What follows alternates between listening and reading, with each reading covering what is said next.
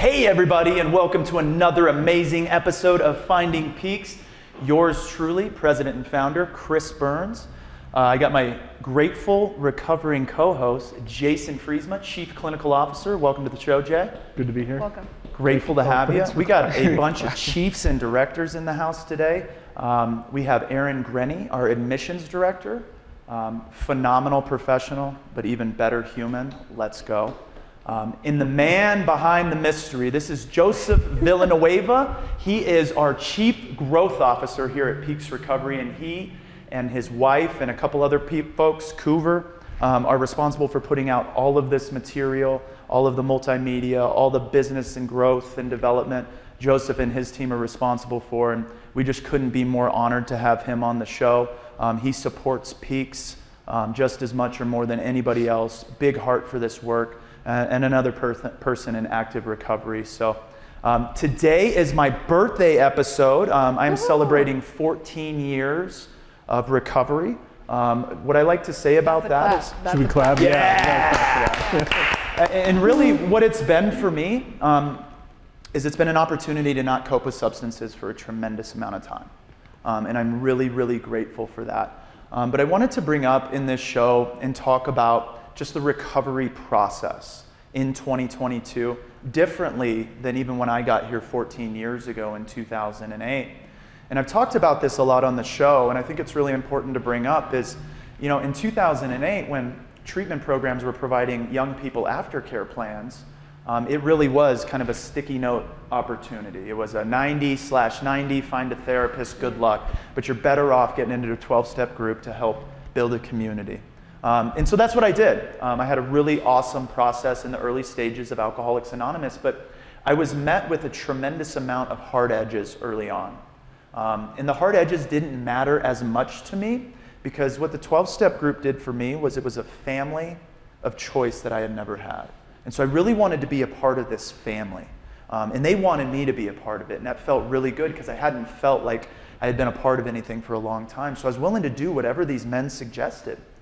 You know, one of the sayings in AA is, if somebody has what you want, you'll do what they do, right? If you want what they have, you're willing to do what they do. And my first sponsor sat down with me at 90 days sober, and I was using an anti-craving medication called Suboxone. And I sat down with my first sponsor, and he said, my second sponsor, excuse me, my first sponsor, and he said, if you're on Suboxone, you're not sober. And that is one of the most widely used drugs today for opiate use and early stages of recovery, and we're finding a tremendous amount of efficacy for that drug up and into 2, 3, 4, 5 years of recovery. But yet I was fed kind of a different message, and my fear is that our young people and our mature people are still getting fed a message that's incongruent to where we are at today in 2022 with all of the resources that we have. And so I wanted to bring you all on the show because each and every one of you has an individualized approach to your authentic process. And I just want to touch base on kind of your early experience. We talked about it a little bit before the show, how it kind of feels very small to start, but if we're going to have really long-standing and sustainable recovery, we have to open that up and create some broadness about it. And so I want to check in with you first, Aaron, because we both found recovery in a small town in northern Arizona where there's more treatment centers per capita than anywhere else in the world. More AA meetings per capita than anywhere else in the United States, last I checked. And so the 12-step culture there, if you didn't want to get into 12-step, you probably didn't have a lot of friends. And so I just want to talk about your experience in the early stages, what the 12-step meant to you, and maybe where you're at today with respect to your longer-term recovery, and how that matters as a professional. Yeah. So definitely when I first went into this small town in northern Arizona, it was essentially the foundation of getting sober. There was some clinical approach, but I say this often. I was I didn't do much therapy really at all. There were some groups that were helpful, but really at its core, the 12 steps was clearly the basis of how you got sober. And there was this large community of people who all knew each other, everyone was friends, everyone helped each other, and I certainly had that same thought going into it, like I really want to be included in this, I want to be the cool person and get my chips like everybody else. And it honestly, It was really great. It helped me so much because there was this built-in group of people who knew what I had experienced and who didn't judge my past mistakes, and that was huge for me to feel so immediately accepted by such a large group of people who kind of shared this commonality. And so really for the first probably at least 12 months, 2 years, 3 years, but certainly while I was in this town, it was ingrained in everything in my life, and the sayings and the steps and all of these things were absolutely at its core what kind of ran my life. And I actually remember thinking at a certain point, I was like, I feel like I'm running. I feel like I am trying to sprint as fast and as far away as I can from this past experience and this person that I was. And I was probably a couple years in, I was like, I'm a little bit tired. I'm kind of tired of trying to cover all these things all the time. Like, oh, don't forget to go to meetings, and don't forget to turn yourself over, and like all these things. And I was like, what I really want, and I know that this is a part of the program, is just a collective like peace. And I want to feel like I'm okay. And so at that point I kind of shifted a little bit from the foundation of what got me sober into what felt right to me. And that was having a community, continuing to go to therapy, and maintaining medications, honestly. And those are the things in my life today. I have 6 years sober, 7 next month. Yeah. And you don't have to laugh. Thank you. And so at this point, that's what I'm doing. Like I have the exact same friendships, a lot of the same friendships that I had at that time, and they will be in my life forever. I truly believe that. And that's the gift, I think, of the 12-step community, is this group of people that you really connect with. But I also go to therapy, and I also take medication. So it's been such a journey to watch it evolve, and I'm really grateful for everything I experienced throughout my process. But yeah, and I love that you said that too. That was really progressive. Like when I get my 7 years next month, you wouldn't say that because you're not guaranteed next month. No. But I actually believe in your heart of hearts that you're going to be sober next month. Yeah, I do. Wow. Yeah. That is interesting. I love that, and that's kind of what I get through having this holistic view of recovery and having a full recovery one day at a time. I most certainly believe in the one day at a time. Absolutely. But I can tell you next week that I'm going to be sober. Yes. And I don't have to sell myself short on that. And so I think in a way, that early onset experience in Alcoholics Anonymous, it has a tremendous amount of efficacy to keeping you a little bit small. And I think it's in an effort to create humility, but it also detracts from opportunity.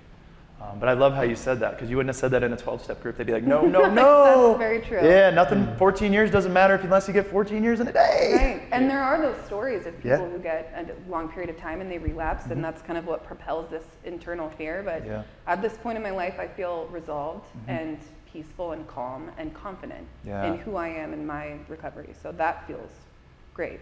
Yeah, that's absolutely a beautiful thing. I kind of had that experience in 12-step as well, as like I'm going to a meeting every day.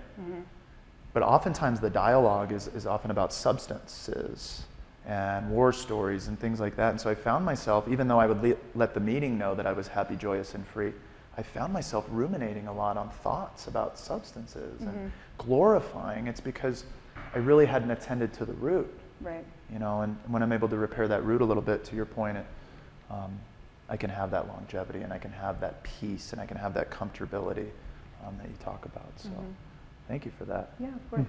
I want to check in with Joseph too, because we were sitting down just a few weeks ago, and this is somebody who's been working with Peaks for a number of years, probably about 5 or 6, 5? Somewhere around there, yeah, 5. Yeah, and he's just developed a tremendous passion. I think it's always been there, but it's certainly been exacerbated since he started working with Peaks. And for somebody who doesn't work client-facing, I don't know if you'll find a more passionate and big-hearted individual for the people that we serve other than Joseph. And now I've had the opportunity to sit with him and meet with you on a weekly basis, or every couple weeks for a number of weeks now. And I was sitting with him the other day, and what brings this up for me is I've been married for 10 years, and my wife has she's been to Survivor, she's been to Grief Week, she's been in a lot of therapy, she's done the 12 steps for adult child, she's done all this stuff, she's in biweekly therapy, but for whatever reason throughout my recovery, I've always felt like she's been on the sideline because she wasn't a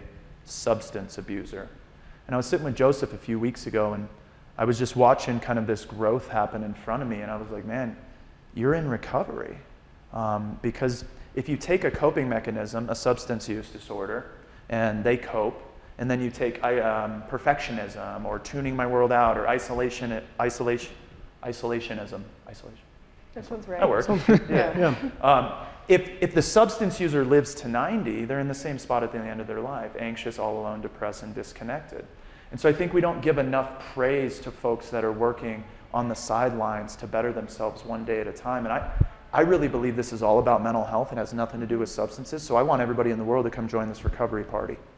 And Joseph's one of them. And so I just want to check in with you, Joseph. It's like, what was that like to hear that you're actually a part of this thing, this really magical and beautiful thing that you love so much, that you're actually on the same team? It was almost like you like went, phew, and was like able to settle because it allowed you to be a part of something that I know that you love and value so much.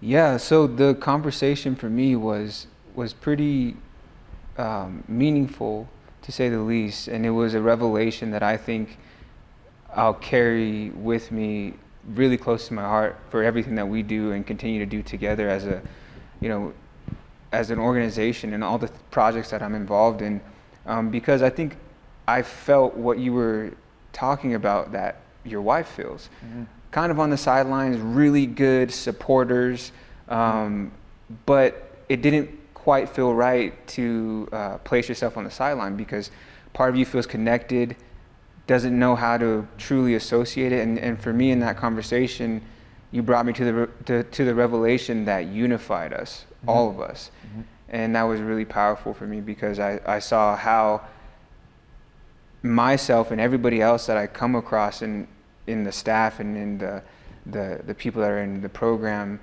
clients, we're all eye to eye, we're on the same level, and we're all in recovery, and it brought me so much closer to the entire situation.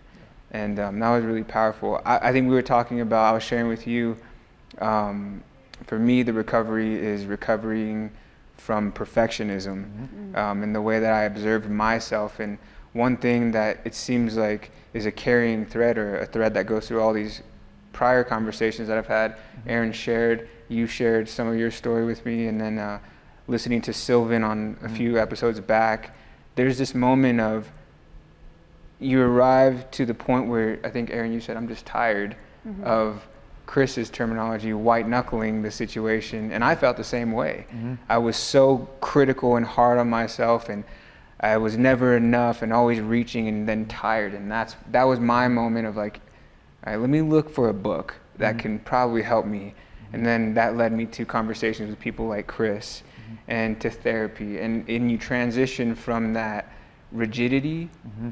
something that can keep you on a path, but very rigid. I think Sylvan was using that word, and I really liked that. He was like, AA can be really good for that rigidity mm-hmm. that a lot of people need, and he admitted to it. I think I needed that. Mm-hmm.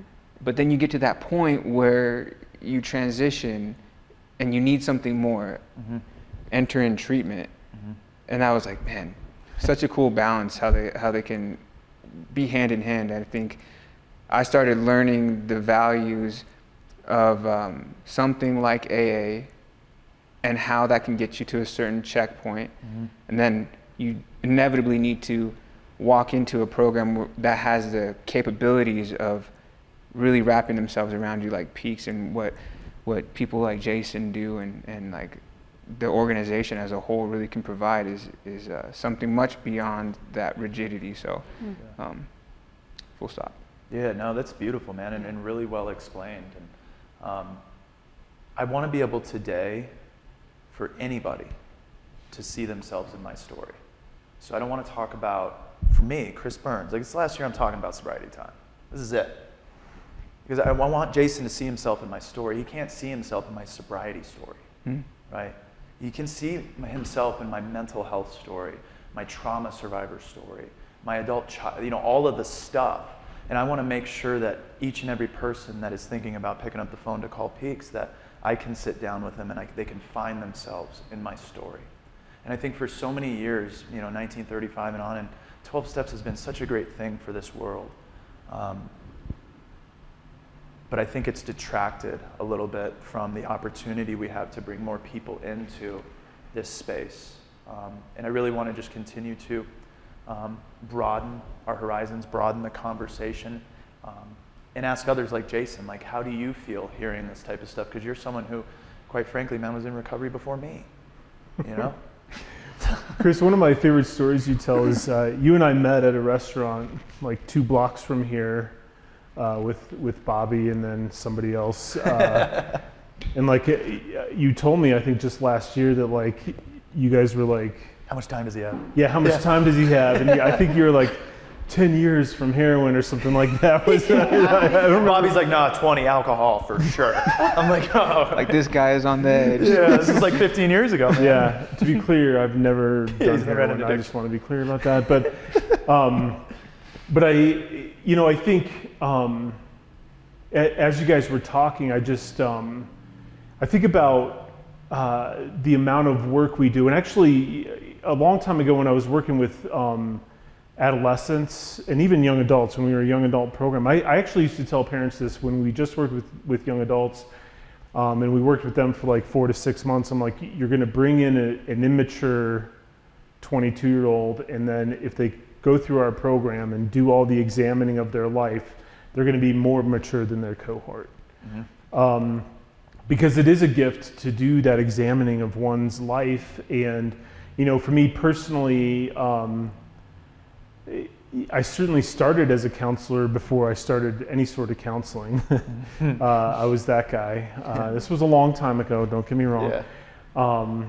Back when I was working under Freud, but no, I'm kidding. But in all seriousness, like I had some life events occur, some around the health of my son, that just actually had a nice effect, a really horrible effect of like bringing up things from my childhood that I hadn't thought about in a long time, and I didn't realize how they were affecting me to the day. And so I had to do somatic experience work, and I actually got with a group of guys every week, and did that examining of my own life and kind of breaking the link from how the past was affecting my present. And I think it was with that work that I think I finally was able to get to where I am today and be able to sit and be present with people and hold that space and not be run by anger or other emotions and that sort of thing. And I think to Aaron's point too, like it did take community. It wasn't an AA community. Mm-hmm. I've been a counselor since 1999, and I used to get asked a lot, it doesn't happen at all really anymore, but like, why do you work so much with addictions? Because I always just found that that's where I was most comfortable. And, because similar, like people would think like, oh, you're in recovery from something. And I'm like, bro, like I'm as normie as it comes pretty much, but like, but I can relate to the pain and the depravity of it. And I think what always drew me to it is like, people who are kind of at their bottom with addiction, man, they know that they could die at any moment. Yeah. And it takes a long time for people with depression or other mental health issues. Like you can endure a lot of suffering for a long time with substances or just with mental health or with both. And there's something about that just feels really pretty appealing to me. Yeah, I love that, man. And it's, as you were talking, I'm actually leaning towards, before I got to Colorado, I was 6 years in AA. Then I came here and I met you. Yeah. And you showed me the mountains. And then after a few years of doing the mountains, you were like, here's a phone number. Call this person. I think it's going to be kind of crazy therapy, but I think you're ready for it. Yeah. And you threw me that. And so, the backside of my recovery, which I would assume for me is the most vulnerable and the most authentic, came as a suggestion from somebody who's never been substance driven. Yeah. That's recovery, Mm-hmm. right? Yeah. And that's what I want the viewers to see today is like, it comes in all different shapes and sizes. And I remember being a young person and being like, I'm not sitting in that group for the rest of my life. I can't do it. This just in, you will grow up and out of wherever you start. You'll have an authentic opportunity to be in the top 1% relationally, spiritually, mentally and emotionally. And that creates such fulfillment, especially for young people. And it's interesting what you said too, is they're going to come in here really immature, but then they're probably going to be much more mature than their cohort or other people that are in the similar age range. It's so true. Right.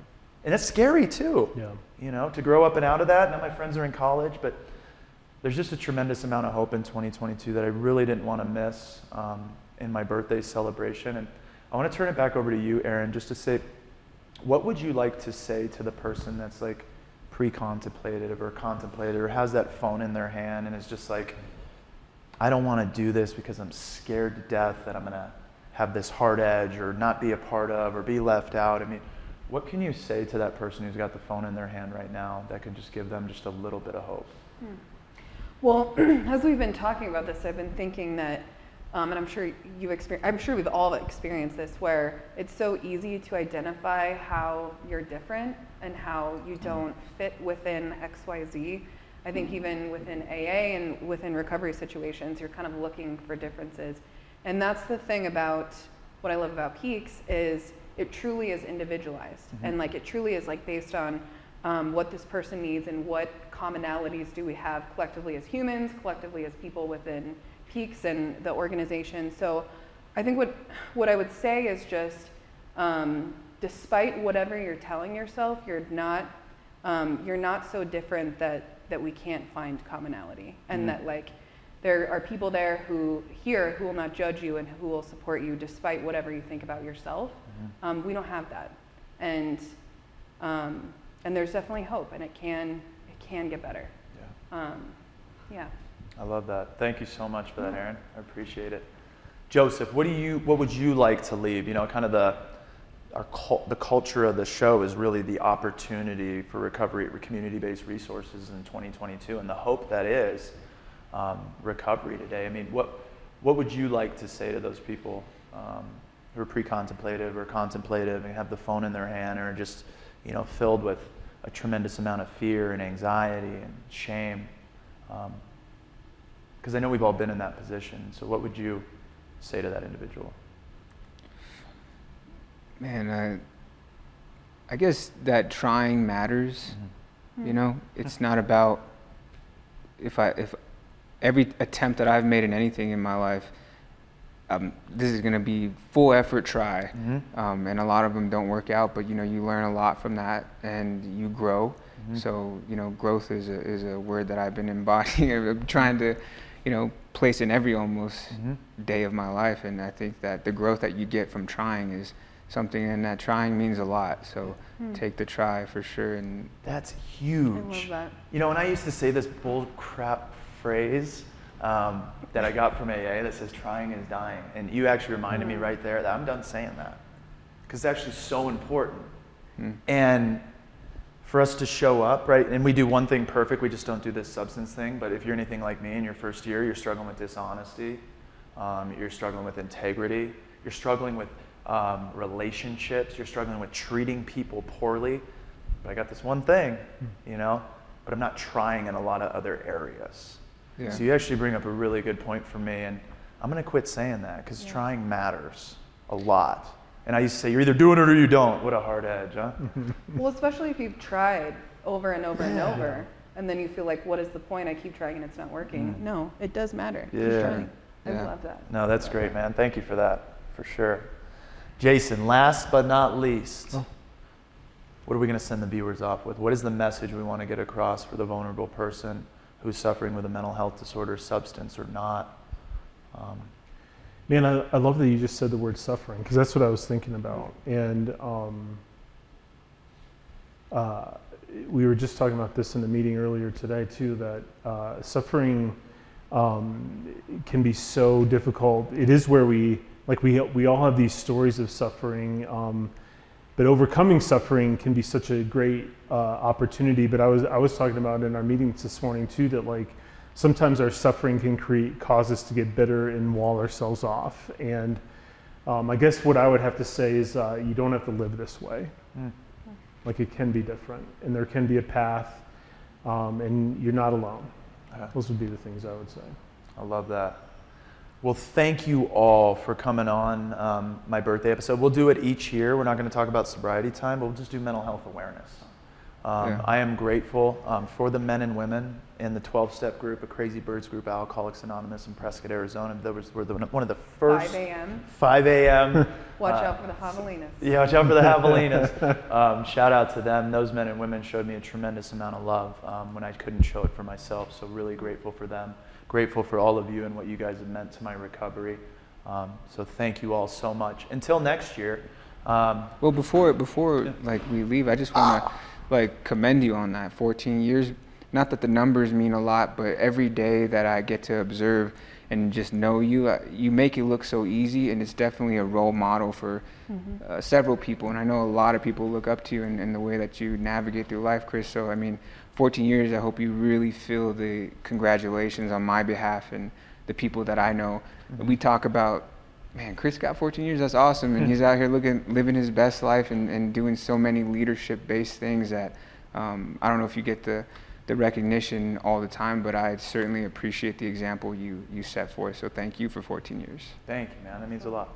Absolutely. And the vast amount of people who you have made a difference in their life because of your recovery. I mean, we can't even count it. It goes on forever. Means a lot. It's really incredible. Thank you, guys. I really appreciate it. Recovery is amazing, man. I was at Lake Ann yesterday, and I got to come down and do IOP, and I am just like, the life that I get to live today with you all, a part of it, is very, very special, and I'm very lucky. So thank you guys very much for coming on. I appreciate it. You know where to find us. This Sunday at 6 p.m., podcast, Instagram, TikTok, Spotify, Apple Music, who knows? Check us out, man. I've been pointing a lot of people to the show. We're getting a lot of viewers. We would love to have you on this Sunday at 6 p.m. Until next time, peace.